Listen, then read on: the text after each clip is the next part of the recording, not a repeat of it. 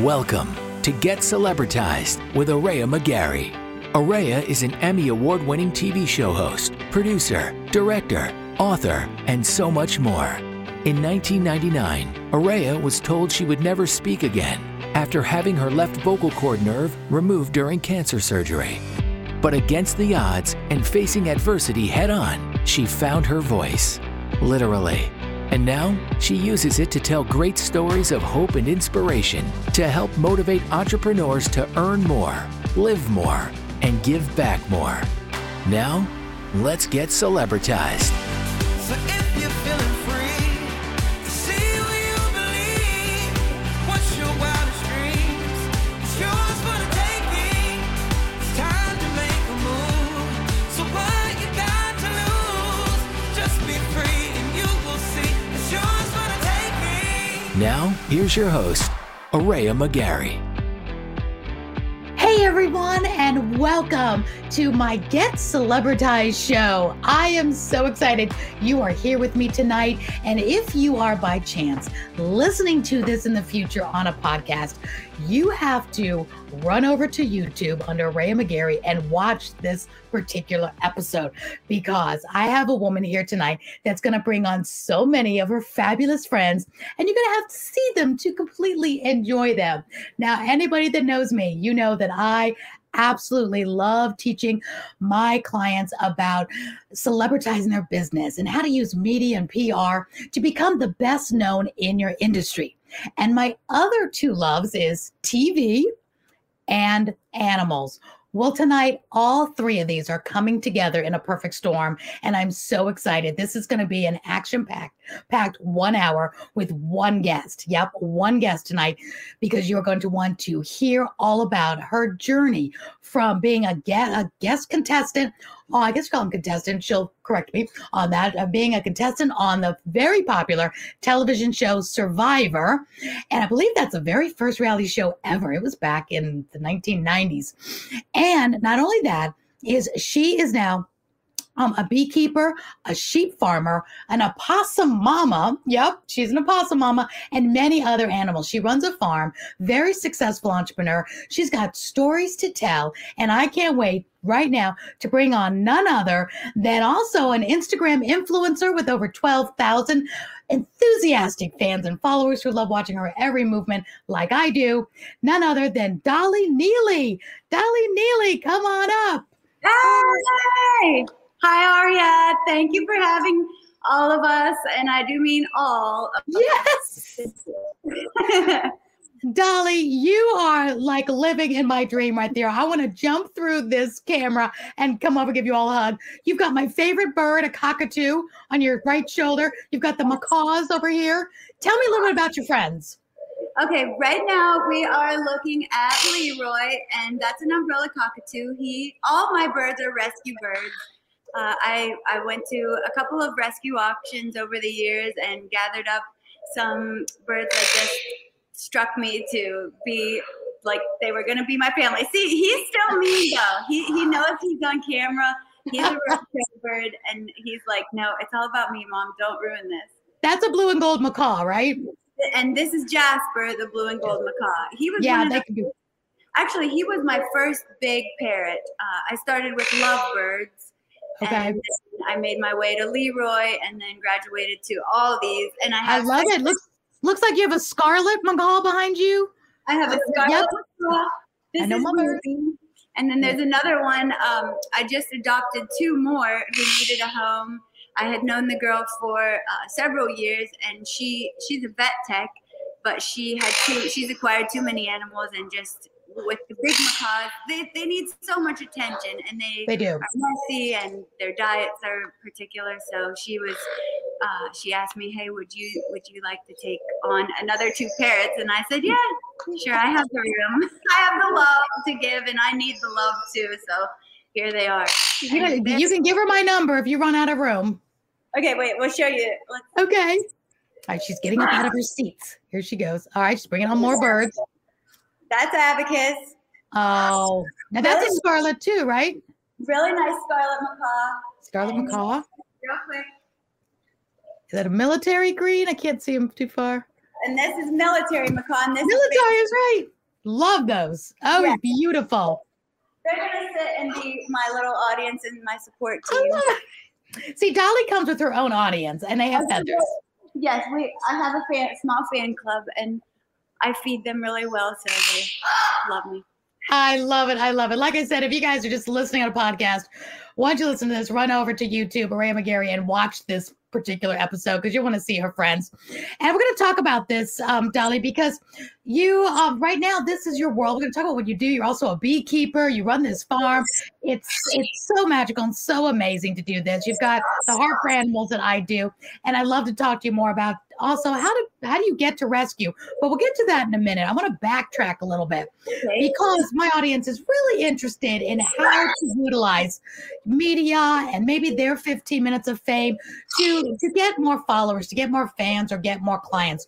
So let's go way back to 2004 when you went on the very popular reality TV show Survivor. Now, that takes a strong stomach and a strong person to go and do that. That's not like you're going on some yacht to spend, a lap of luxury. That's hardcore. What made you say, hey, I'm going to go to do Survivor? Was it just because you were young, you want to do something fun? Or did you have a plan for business to be on it for particular reasons? I had no plan for business back then. My grandfather had died, who ran the farm that now I currently live on and manage and run. He had passed away, and he was the kind of the rock of our family and held everything together. He passed away suddenly, and it just so happened that it came up locally to go audition for Survivor. So my mom said, you should get away for the day, because I had to take over managing. That's who was the original sheep farmer here at this property, was my grandfather. So Okay. I kind of put my life on hold and to take over the family farm. And it just so happened that Survivor was local auditions, and she said, go audition and get away for the day. Even if you don't make it, go to the mall, see what happens. There was a big difference, Dolly, between your mom saying, now go audition for Survivor, where you're going to could potentially starve to death on an island with people that could be mean to you, or go to the mall for lunch. Well, it was a relatively new show, and we hadn't really watched it. And that, we're talking almost 20, 18 years ago. Yeah, 2004. It's so scary to say that, but it was kind of pre-Instagram, big internet. And I was just a young country girl, really not thinking about my future all that much at that point, just trying to survive after losing my grandpa. So I was naturally just a tomboy anyways, and it kind of fit at the time that, I could go out there and starve. And really the biggest thing about Survivor is your mental acuity and dealing with total strangers. And I mean, I think most people that have been on the show would say there is a physical element there, and being hungry and cold and whatever, but just not being a threat, but being strong and knowing how to maneuver all that. And I wasn't much of a conniver or manipulator, and probably still really am not, if ever I had a chance. But at that point, no, I really wasn't thinking about business. It's really just been since getting the bees about 5 years ago that I started thinking, hey, I need to be able to market myself as a female, as a woman beekeeper, which is a sort of a rarity. That's where I saw you first. I was going through my scroll, and Instagram constantly shows me animals. Don't know why, but you came up in my feed as a beekeeper, and I love bees. I've always loved bees, and it was so interesting what you were doing. And then one of the next feeds I saw with you was with possums. I'm like, oh, wait a minute, you have possums, my new best friend. And then I found out you did Survivor. You did what? Yeah, that's a good combination. The birds, the bees, and the possums. The birds, the bees, and possums. The possums Oh my! Total random thing too. Finding them in my yard and not knowing at all how much people adored. I didn't really adore opossums before finding my Winnie and Wendell, but definitely Oh, felt. well, I'm going to have to meet them later for sure. And I find some people like them and some people don't, but they're so good to have in your yard because they eat 10,000 pounds of ticks every season. They're really good to be in your yard. They don't carry rabies, raccoons do, but possums don't. There's so much good about a possum. They have a low body temperature, and that's one thing that is a huge misconception with just the average person thinking, oh, they look so scary and they can stink and they think they're diseased, but really they're actually very clean, like a cat in their grooming behavior. And I love them. They're nature's cleanup crew.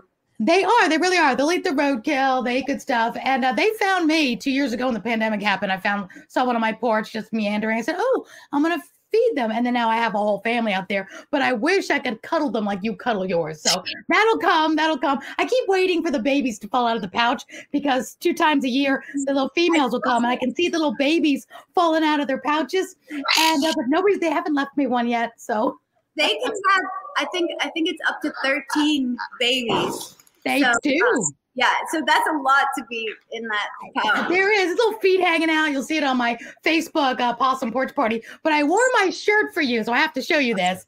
Here's my shirt for you. Nothing is impossible. It's my possum shirt. Oh, I love that. That is so great.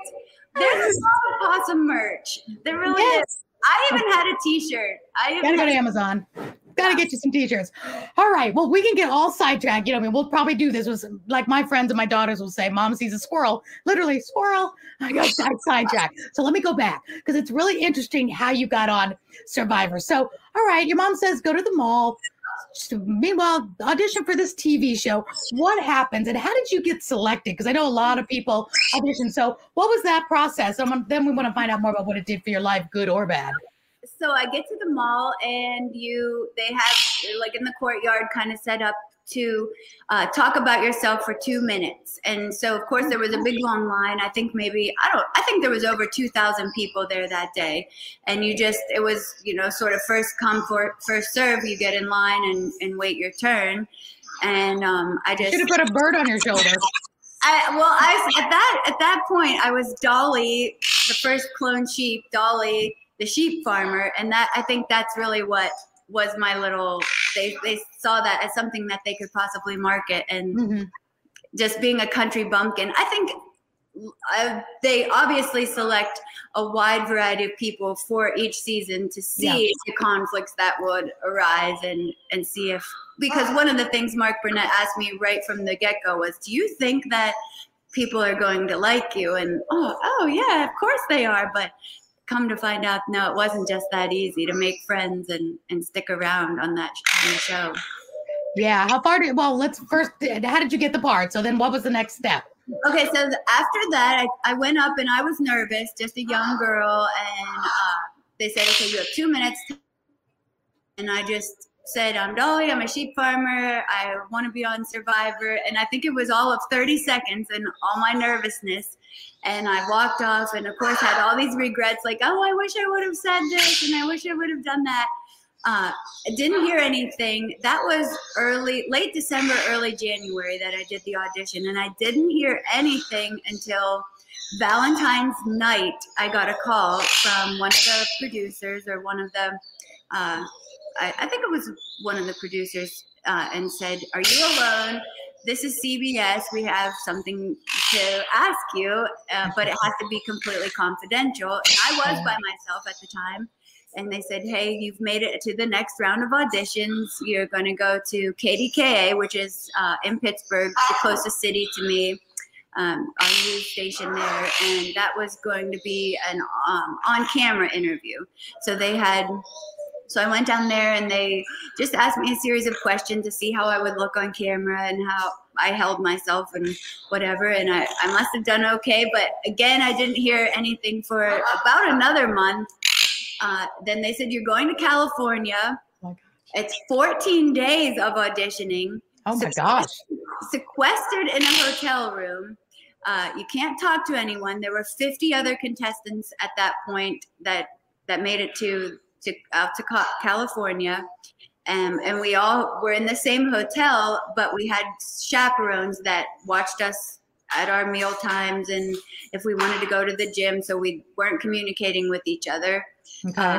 And then you would go, they would call you any time of the day in your room and say, okay, you have 10 minutes to go up to the top floor, and you have another, a short interview, a long interview. And that was with Jeff Probst, Mark Burnett, and several of the other producers that were on the show at the time. So you didn't meet them until you got to California. At that moment, you hadn't met them yet. Probst or Mark Burnett until California auditions, yeah. Okay. So about 10 days in, and they play with your mind, and they make you think, oh, this was a great interview, this was a bad interview. And after about 10 days of being out there, I'm thinking, oh, I'm homesick. I don't even want to be on the show anymore.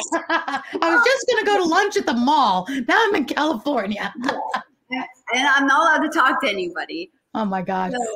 So yeah, and being away from home is cool, and being in a hotel room is cool until you're by yourself and you can't do anything but hang in the hotel room. They gave us the prior seasons to watch. Oh, okay. Something to do while we were hanging out.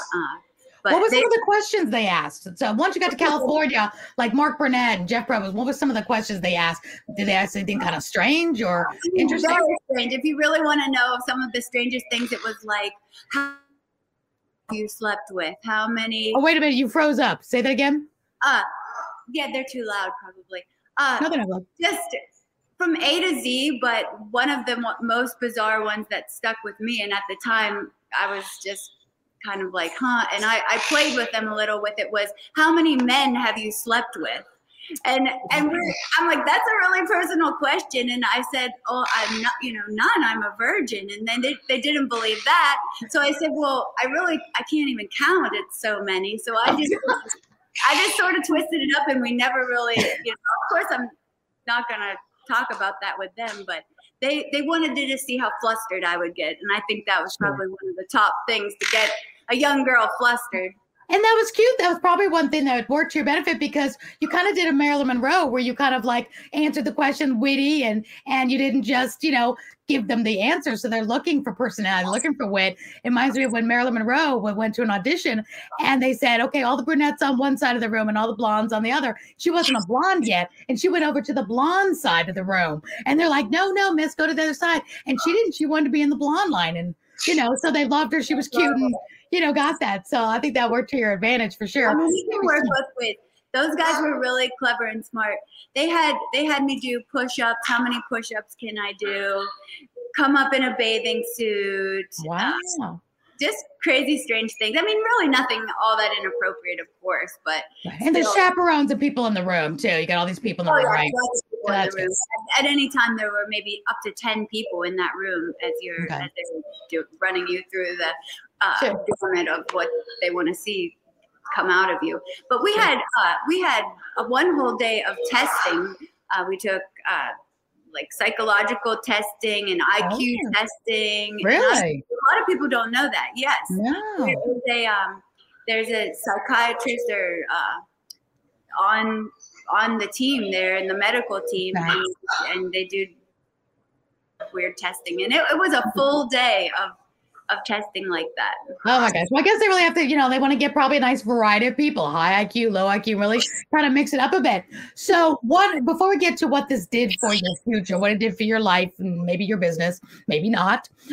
It's such what I do like about it is your mom said, go do something different, get out of the house. And that's always good for us to get out of the house, do something different. And she was just so smart. Whenever we're grieving something, it's good to just, get a different, atmosphere. Yeah, exactly. So what do you think was the kicker, if that got you selected, and what was one of the best and worst things that happened by being selected for the show? Okay, so I think what got me selected was that they really couldn't figure me out. I was this small town farm girl, but at the time I really liked fashion, and I would wear like a Burberry. I had a Burberry plaid bracelet, and the one girl was like, so you're this small town farm girl, but you're wearing Burberry, and we can't figure you out. And so I think just kind of being a sort of a mystery was it did good for me, because they thought I was going to be one thing, and then I really wasn't. And I think they just wanted to know more. They wanted to see more of. Which makes you interesting, which makes for good TV. So that's great. You're not, don't judge a book by its cover. You weren't what they thought you were going to be. You weren't just flat. You had a lot to you, which is great. So was it worth it? You got on the show. Was it a good experience, bad experience, and was it worth it? It was a fabulous experience, of course, just the travel and seeing a different culture. I had never heard of Vanuatu. Where is Vanuatu? Is it Vanuatu? South Pacific. Okay. Here I am in Western Pennsylvania on the sheep farm, and I get taken all the way from here to the South Pacific and thrown into this tropical world with all these strangers and just trying to get to know everybody. I went in so naive that I could make friends with. Can you get them? I could make friends with these women, and we did break the rules once we were in Vanuatu, and we did sort of all talk to each other. And I made a pinky promise with Twyla that we wouldn't vote for each other, but she ended up voting for me the first chance she got. Voting you off, you mean? What's that? Voting you off? Yes, she voted. The chance she had to vote for me, she voted, and I looked at her like, can't trust anybody. Oh, you're like me. I would so not do good on that show because I love to make friends. I love everybody like me. I would make a pinky swear and keep it. Everybody would just, step on me too. I think I would still be the same way. I really haven't changed a whole lot. I have become a little wiser in reading. Well, of course. How old were you when you were on the show? I think I was 24. Oh, just a baby. All right. Little girl. Are you glad you did it? Was your mom right for sending you to the mall to do this audition? Did it help you through that time in your life? And are you glad you did it? It did. I'm very glad I did it. And one way that it definitely positively affected me was that since then, it has allowed me to have a sort of a platform just because of being on that. So people are interested. I've been able to share other things about myself and how I've matured and grown and gotten into the bees and the animal rescue because of the credential of having been on that reality show, which it is. It's still on. I mean, after this, I think it's 40 some seasons and it's still on. So I think it's the first and probably the longest lasting for sure. And it definitely does take mental and physical, strength to be on that one for sure. It is fun to watch, but I always look at those contestants when I used to watch it and just say, wow, I could never. I'm terrible playing any of those games. I don't know how many does it. I'd be the first one voted off for sure. But one of the worst things is not being able to brush your teeth. That was the hardest. Oh, really?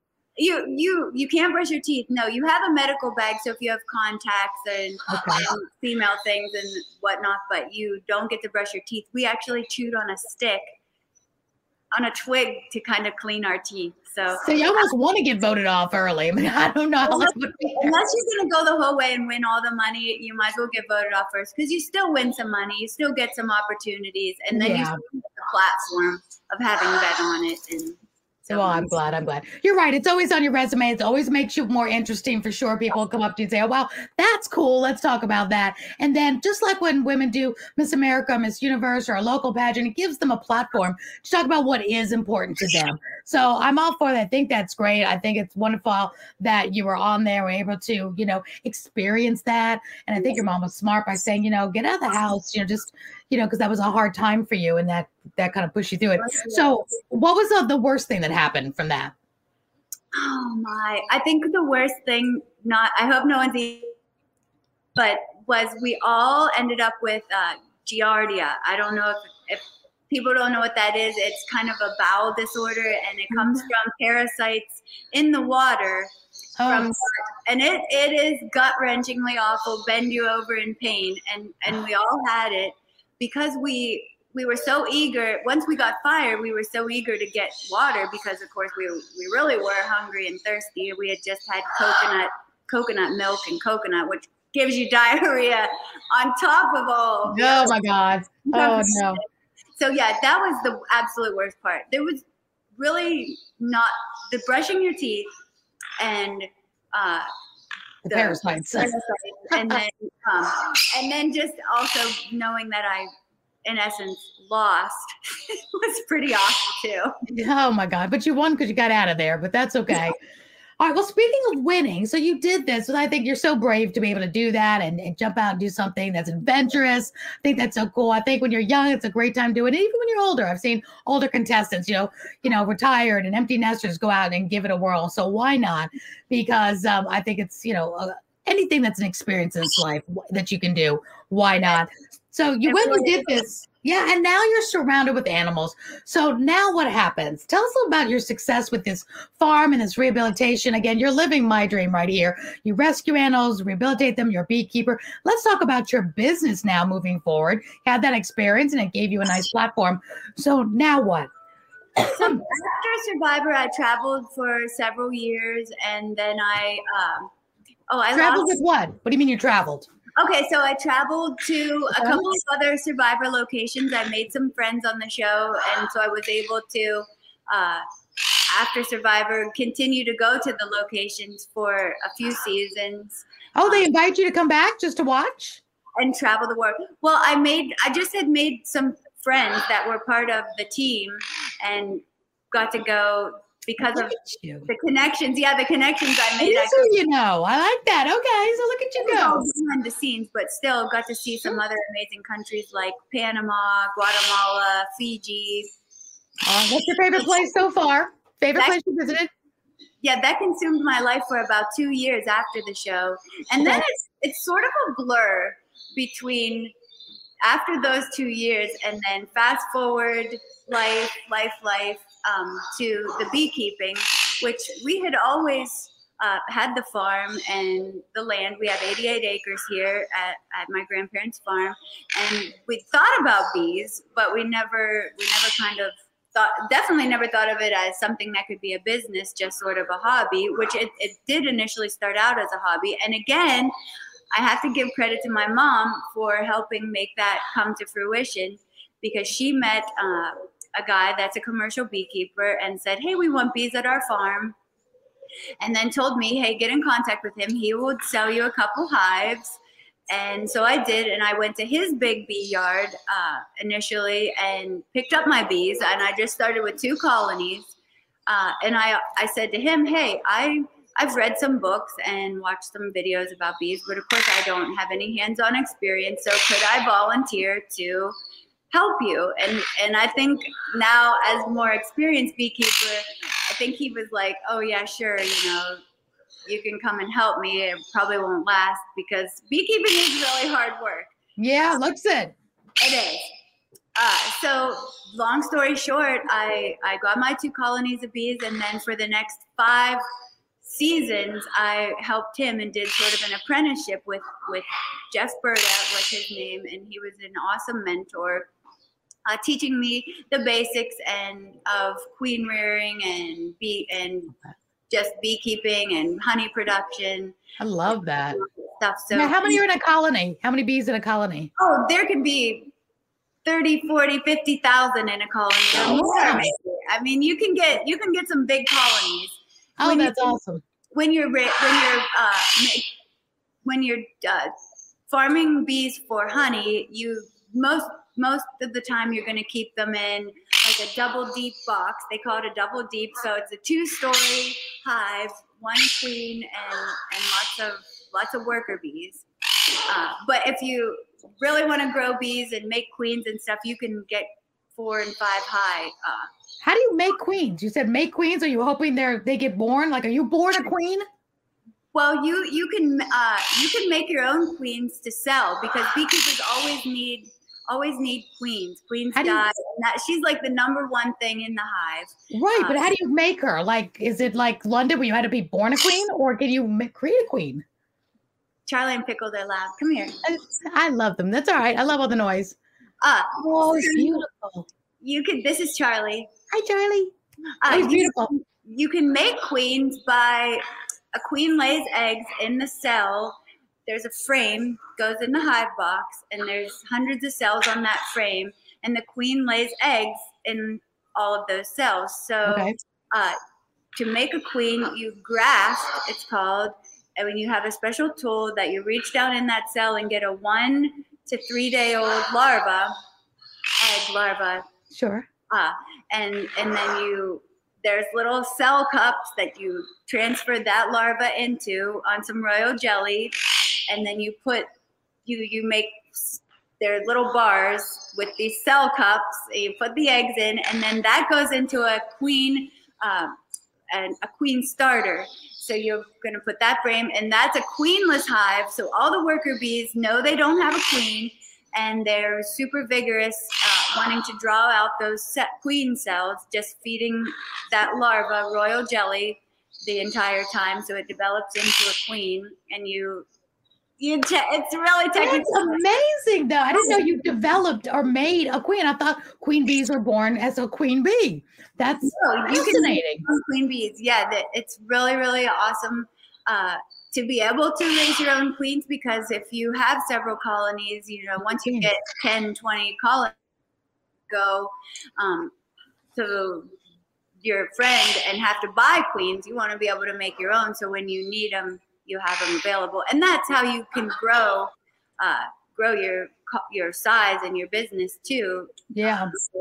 So you do it for honey? Is honey a lucrative business? Is it doing well? It is a lucrative business, especially up here in the north, because it's kind of like supply and demand. There's not as much local honey around here as there is demand for it. So pretty much all the honey that I can make in my 40 or 50 colonies, I sell out before spring comes again, and I'm ready to start making. They're ready to start making it when stuff. Yeah. Have you ever heard of Manuka honey? Oh my, yes. I think Manuka honey is only made in New Zealand, though. I mean, we can get it here, but that's supposedly the most healing honey. For burns and everything. Yeah, we have some very expensive, and I didn't know if that was just, I thought it was just made in Australia, New Zealand. So is it different types of bees? Yeah, maybe Australia too. Yeah. Yeah, that's great. Well, I think that's so cool that you run this and you're doing this. And I definitely want to meet Wendell very soon, because that's just, my heart is just beating to see Wendell and Wendy. I saw your Facebook with your possum party. I think you should do a children's book, because possum porch party that's like, isn't that cute? I love it. Child's book, children's book. It's a good idea, really good idea. Hey, look, there's another business. I love that. But before we meet Winnie and Wendell and your beautiful possums, and I just love your business. I love what you do. Thank you. I got a couple more questions. One, what do you love best about what you're doing now? You've got your grandfather's farm here. Is this been your little girl dream to, live out the family's legacy and be here? You look like you're in your element. You look like this couldn't be a better life for you. And I definitely want to be your new sister. But I think we could be sisters. So many people that I've showed, your picture and said, hey, you have to watch me on Aria Magari. They said, that looks like that could be your sister. Yay! Might be old enough to be your mother, but it's all good. It's all family. I'm happy. I love it. I love it. So is this the little girl dream? Is this what you've always wanted? I think I am an eternal little girl in my heart and my spirit. So yes, I think my grandparents would be proud. Mainly, not necessarily because I'm rich and successful and all those things, but because I am happy and I'm helping spread joy with my animals and help encourage people to just be themselves, no matter what that is that you are doing. If you just be happy and be yourself, you will be successful. I really think so. I really believe that. And is this what you want to do the rest of your life? I want to be happy the rest of my life. So yes, happy? I do want to do this the rest of my life. Now the possums, they don't have a very long lifespan. So they don't? No, I think a possum, it's like average 2 years is considered a senior possum, but maybe up to 4 years. Is it 5? Well, I don't know. You're more the expert, but I think in captivity, I think I saw was 5, because I looked that up when I first started having them over here. They said they're very transient, because I've had some come and go and they like to move around, but I think I could be wrong, but I thought it was like 5. Well, that's good news. I have heard some that do live that long, but I don't think that's like the typical lifespan. Actually, some of the possums that I do follow on Instagram, some of them that are about on the same age as Wendell and Winnie, which is getting close to 2 years old. Some of them are already starting to die. So, Oh, yes, no. I know. Yeah, it says 2 to 4 years. Yep, 2 to 4 years. A Yep. Virginia possum could be like up to 4 years. Yeah, that's what the ones I have, of course, are Oh Virginia. my gosh! Oh, no wonder you were saying you were going to be heartbroken. Oh, you need some Oh. more. You need to just have them forever. Have lots of different little babies. Well, I'm hoping that Wendell can produce an heir, but I'm not sure if that's going to happen or not. I'll be praying for you that they do. Yeah, that's the only hard part. But I truly believe better to have loved and lost than never to have loved the animals in the first place. So many people lose a dog and never get another one. And I'm like you. I'll always have animals and will always miss them. But life without them is worse. Yeah, I need their love. I need something to take care of. I didn't have children, and I have very limited family. So I think that's one of the reasons, after losing my grandfather and then several other people in my family all within a year, I needed something to care for and something to give me love back. And Animals are the best. I love it. Animals are the best. I love it. Love it. Now, are you and your mom still close? I know you've lost some loved ones, family, the last couple of years. Do you still have your mom around? Oh, yes, I still have my mom around, and she's wonderful. She is living and working in Korea now. She's in South Korea. She is a professional woman. So interesting, her career in life. She worked at the World Bank in Washington, D.C., and then retired from there and had an offer to work for the Korean government in Seoul, and that's what she's doing now. Yeah, she's a partnership specialist, sort of. She's a people person. She knows how to make connections, and she's also an awesome person you could talk to about business. I'd love to. We'll have to have her on. I would love that. She would love that, and that would be live from Korea. Oh, that would be fascinating. I would absolutely love that. And you all just seem like she just seems so smart as well. And you guys have this wonderful business and family. And she just seems very wise. And just some of the things she said to you. So I would love that. And I love empowering women. And I love women in business in all areas. Like, you have a thriving business. You're very wealthy in what you do, which is such a great passion. You're doing good things, being able to make a lifestyle, earn an income. Your mom's doing something completely different. So everything is right. And especially these last 2 years in this quarantine, pivoting and finding people's way has been a little difficult. Many people have lost what they thought was going to be their lifetime career and have to pivot to other things. So before we meet Wendell, is something that you had to do? Did you have to pivot at all during this pandemic, or did life just keep on going for you, since we always need sheep keepers and bees? It really didn't pivot that much, other than I also am a volunteer at a local thrift shop, and we had to close down, of course, through the pandemic, and a lot of our local charities that we give to from the thrift store. So it really didn't affect the bee business much. In fact, if it did, it helped it, because people were looking for something new to do and something to fill their time. So I did have a lot of new beekeepers last year. And then that's when I found, right at the beginning of it is when I did come across my Winnie and Wendell. And so that just pretty much changed your life. Having these possums, and not only Winnie and Wendell, but then through the pandemic, I've ended up adopting another pair of sister possums. Where do you find them? Nobody's coming to my door giving me possums. So you get any extras, let me know. Well, we have a dog here on the farm, and he went out.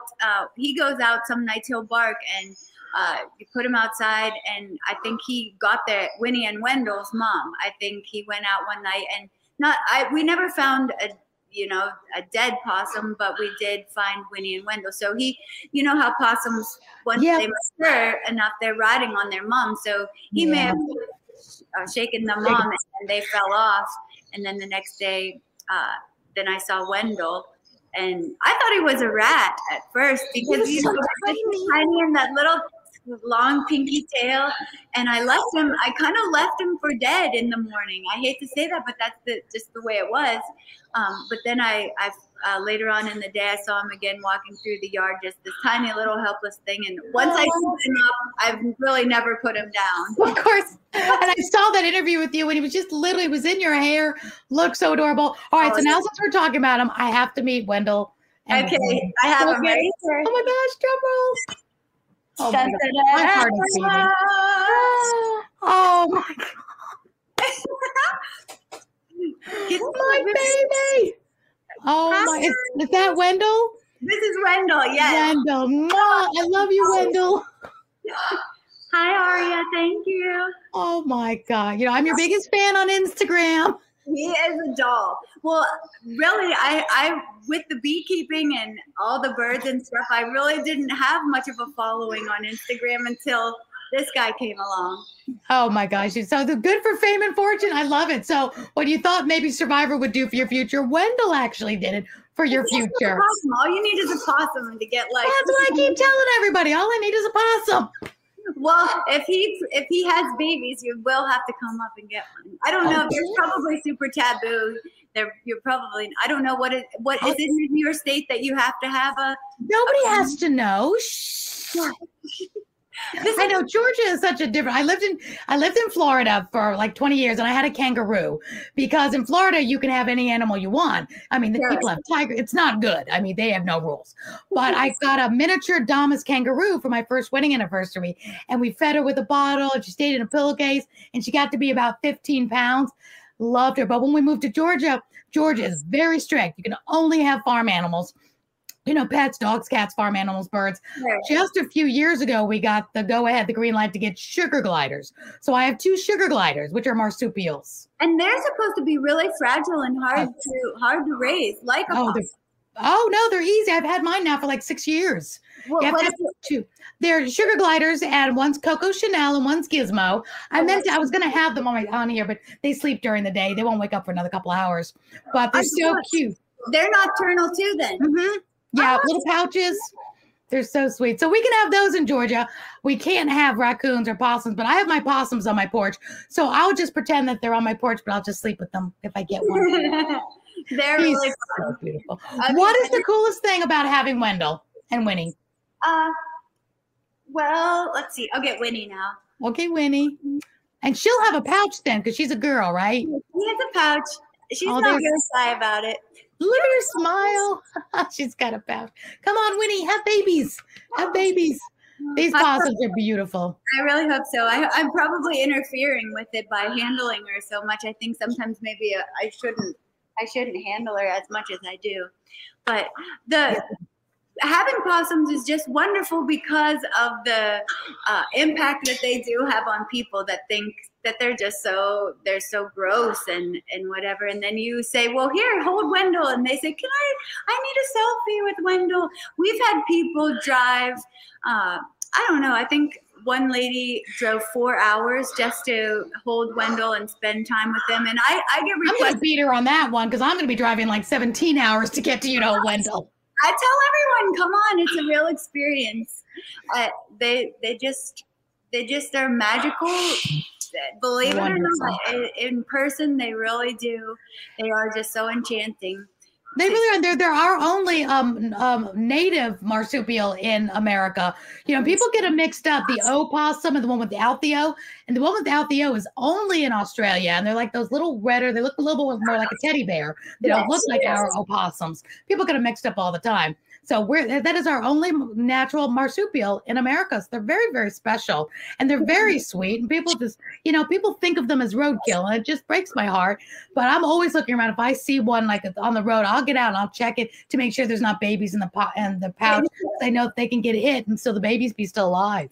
Yes. And one thing with that, and I'm sure you know, is that the babies are attached to the teats. And so if you find a dead mama opossum that has the babies in it, you're not supposed to rip the babies out right away. You're supposed to actually bring the dead mom until until they kind of dehydrate and then the babies come off, because you can break the baby's jaw. But if you just pull them out from the the deceased mom. That's Well, something I've learned from other people. Good to know. Really good to know. Oh my gosh, really good. And most people just don't stop for animals, but I do. But that's really good to know. You know, I saw a black bear out. I live in a subdivision. I do not live in like a country, but I live in this beautiful subdivision. And right outside the subdivision was a big black bear. And I literally stopped my car, got out, and walked behind the bear. I mean, it was like a mama bear. And black bears I adore. I was just right there, and she was looking at me. She kept walking. I didn't do anything crazy, not running up to her, but I just enjoyed the nature of her. And I was just like behind her, walking with her. She was just beautiful. And she went behind into the bushes, but just, I love nature. Is that the one that's been on your porch? No, that was another one. That one came to my porch about rang my doorbell. And then we had them come up to us in Tennessee. Last year during the pandemic, we went to Tennessee to a cabin, and at our door were little baby cubs. A mama bear not too far from us was letting us interact with their babies, but I'm very, very cautious. I don't, even though I could have pet the babies, I don't want them to think that humans are nice, because there's so many idiots out there that are not. So we were really close when they were here on our porch. We were taking pictures, but we didn't. I was telling everybody, don't pet them. Don't, even though I wanted to, because it was so hard not to. Oh, it was so hard, because I know if they would let us pet it, they would have. They were right here, literally. And the mom was right there. She didn't care. She was eating berries. But if we did that, then some idiots came along and rented the cabin next time, and they do them harm. I would rather them not be friendly to people, because not all people are good to animals. Well, what do you feed your possums on your porch? Well, glad you asked. They actually have a nice smorgasbord. On a regular basis, they have dry cat food and canned cat food. And then they love, anytime I make like ground turkey or chicken, and it gets like a day or two old for us to eat it, I'll put it out there, and they love that. Fruits, vegetables, anytime I love it, because anytime our fruit gets a little bit too ripe, they'll eat it. They love grapes and bananas and apples, but every night they always get the cat food. And if I don't have any extra, food, lying around.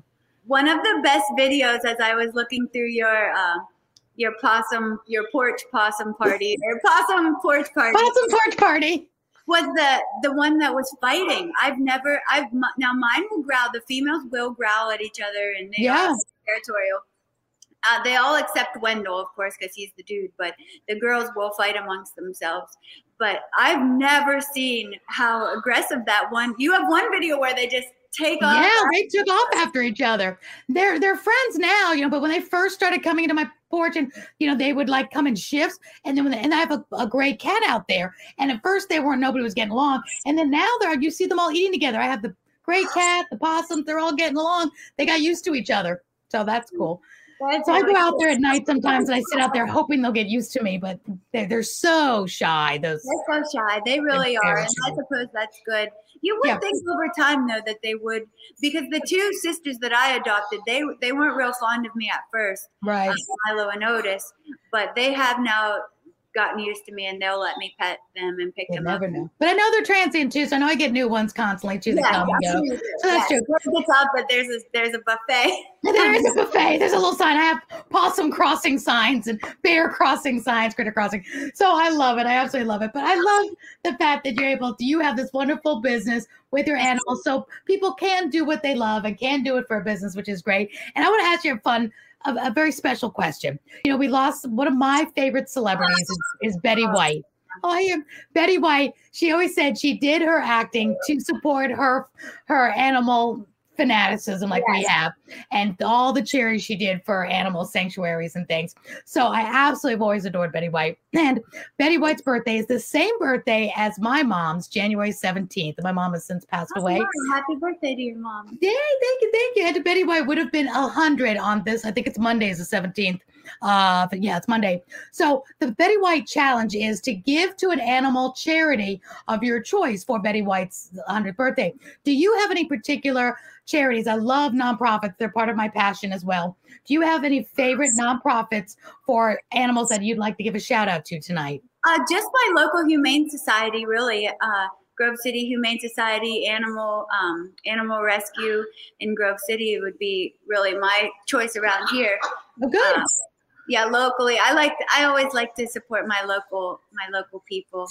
And if everybody would do that, it would be wonderful. So if everybody would support their local Humane Society this Monday, do a post about it. Let everybody know to give to their local Humane Society in honor of Betty White's 100th birthday, because all the animals will benefit from it. So whatever your favorite charities are. And she was not only funny, but she was just so naturally filled with joy. She really was. And that is one thing that is really just simple joy in these is really something to work hard for. You know, we develop our minds and we read and we develop our bodies and work out, but I think if everybody just spend a little more time concentrating and focusing on developing their inner joy and inner peace, that would make everything else in their life even more successful. It really would. You're so right. It's, if you do what you love, you never work another day in your life. I really, love that. And not everybody can, but if people now, especially after this pandemic or through this pandemic, we're not over it yet, can find something they love to do, whether they can do it for a business or at least have it as a hobby, something to lift their spirits, something to make them feel good. And you and I, it's all about the animals, because I truly believe, and I've heard this somewhere before, but those petting animals makes you live longer. That's why they bring in therapy animals, therapy dogs. Yep. And I believe that's why Betty White, I believe, almost made it to 100, because she's petting the animals and loving. So you and I are going to live to the same level. You can just start simple. You don't have to think all the time. It's like, okay, we all do want to dream big, but at the same time, you can just start simple little things that make you happy, and then see where that takes you. Take baby steps into bigger steps, and great advice. So maybe it won't seem so overwhelming or like, oh well, I can't because we'll just try something little. Exactly. I love that. Yes. Try something little. Add something joyful to every day in your life, even if it's something small. Well, before we end our call, I don't want to end because I'm going to be driving up to see you. That is for darn sure. I got a couple of just quick questions for you. Like, for example, oh yes, bring Wendell back. Oh, yes. Making my night. I'm going to go out there. I'm going to grab those possums out there. I'm going to hold them. Oh my God, she's so cute. Y'all have to follow Dolly on Instagram. I just put up her Instagram handle, which is Instagram Neely Dolly Lee, and it's Leah.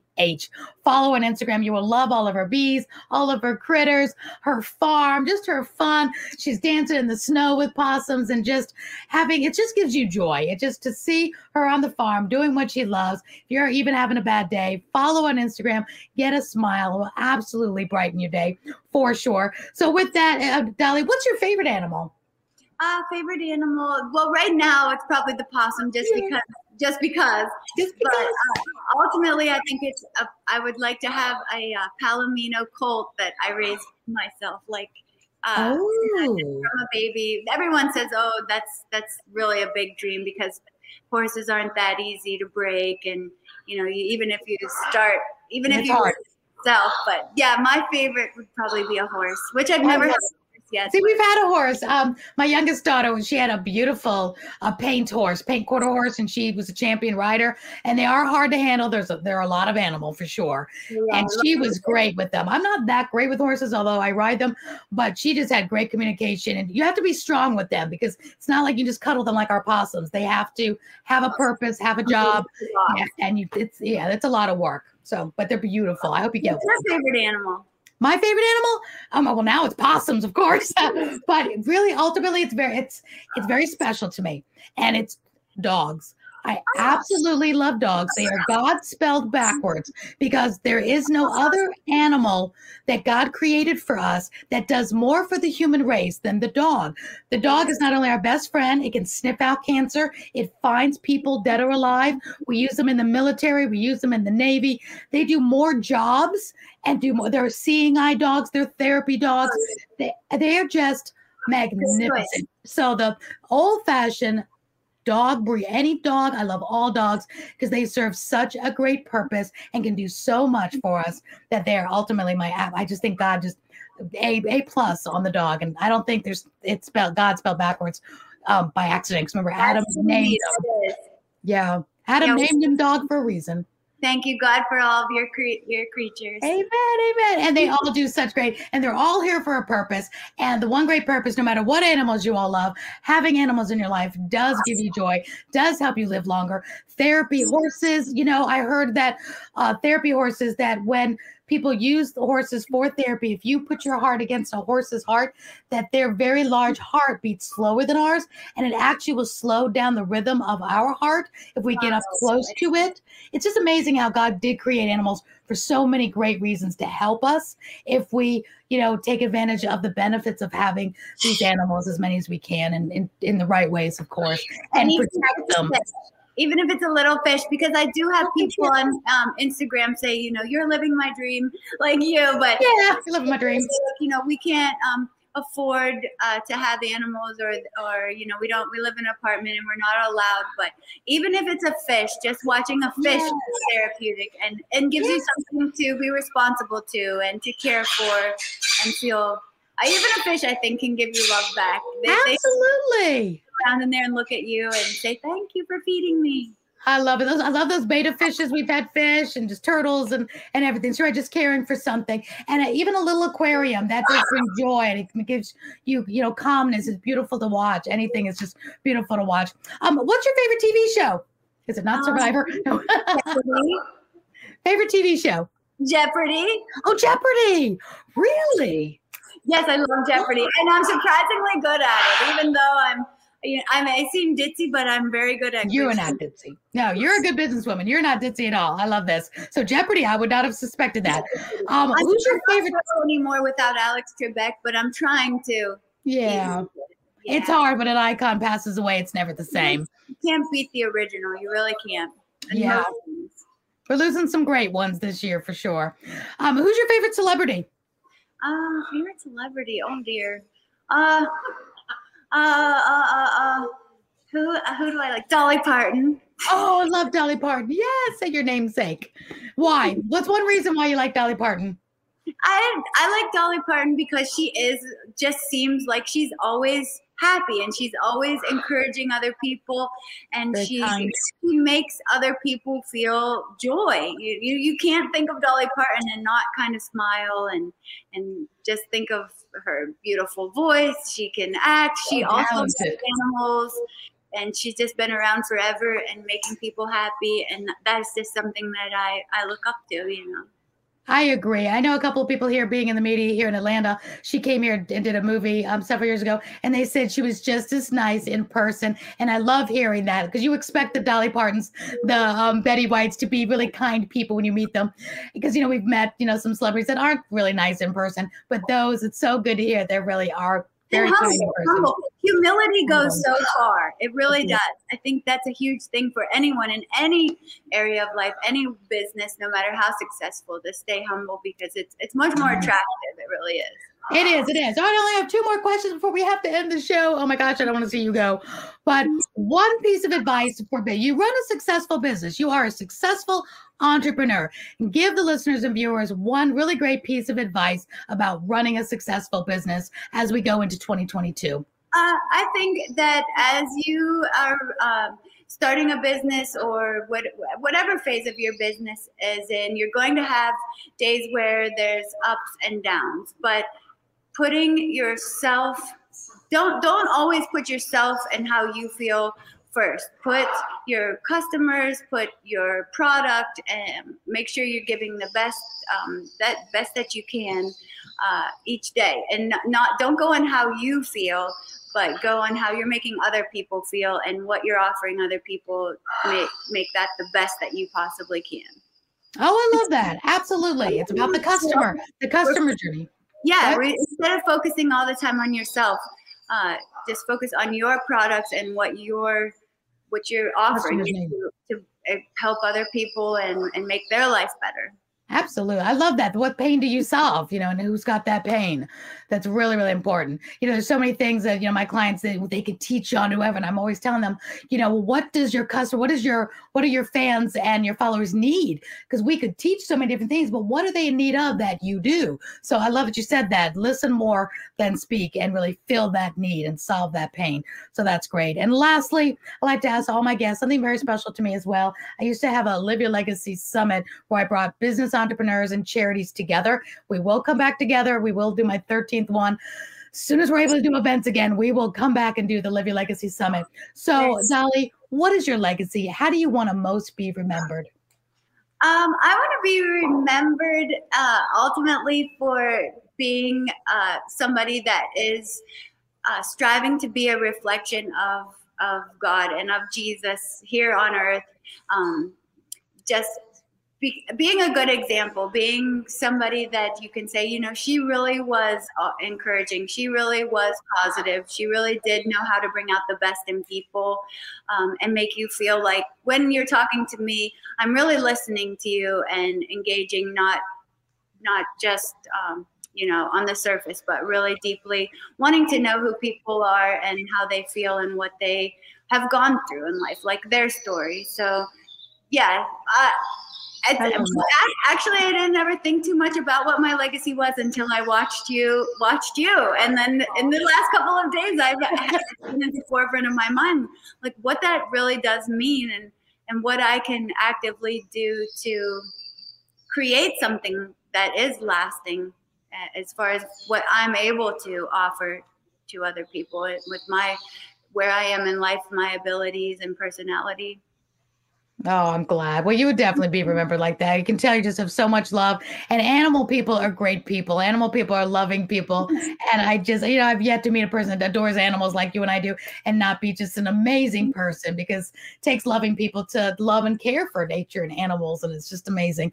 So I'm so glad you are going to have a wonderful legacy. You're only just getting started. I didn't even start thinking about my legacy until I got cancer when I was 38 and then went into my 40s, started really reminiscing on, you know, what if that was my last day? And that's what I talked about on my TEDx, is about, you know, that's when I really started thinking, you know, am I happy with my life? How would I be remembered? So I love asking people because I want people to think about it. I want you to live your legacy. You need to think about that more. I think a lot of us are living on the surface in just like survival mode. But it is actually good to take time and think a little deeper and think along those lines, and develop actually what you do want to be remembered as, and the effect you want to have on people. Yeah. And what causes you want to be a part of, what charities you want to help, what part of the world, you know, whether it's animals, environment, or, you know, women, or, you know, trafficking, whatever it is that you've made a difference. You were able to, even if it's not giving back money, you're able to give back time, but you don't want to end up saying, oh my gosh, I wish I'd made time to give to that charity. I wish I made time to give to that cause. You know, we have to purposefully do it because nobody knows what our last day is. Every single day matters. It really does. Dolly, you are such a pleasure. I hate to have to say goodbye. Want to have you back. I absolutely adore all your feathery friends, and Wendell and Winnie. Do not be surprised. I'm going to get in my car and I'm going to come up and see you because I just have a feeling we're going to be friends for a very long time. You're welcome anytime. And I think you're beautiful and such an inspiration too. Thank you so much. Thank you, Dolly. I will see you over at Instagram. Everybody follow her on Instagram at Neely Dolly Leah. Just a beautiful, beautiful Instagram feed. I adore you. Thank you for sharing your life, your successes, and your family with us. Mwah. We'll have to have you and your mom on next. We'll do a mother and daughter. I love that. She's great. Oh, thank you, Dolly, so much. Have a great night. Bye. And over now. Don't forget, everyone, to earn more so you can live more, so you can give back more. Have a great day, everyone. Bye from Get Celebritized. Thanks for listening to Get Celebritized with Araya McGarry. We hope this episode inspires you to earn more, live more, and give back more. To learn more about Araya, visit her website, arayamcgarry.com, and make sure to follow her at Araya McGarry Productions on Instagram, and join her on Clubhouse at Celebritize Your Business. And don't forget to rate and review this podcast. Thanks again for listening to Get Celebritized with Araya McGarry.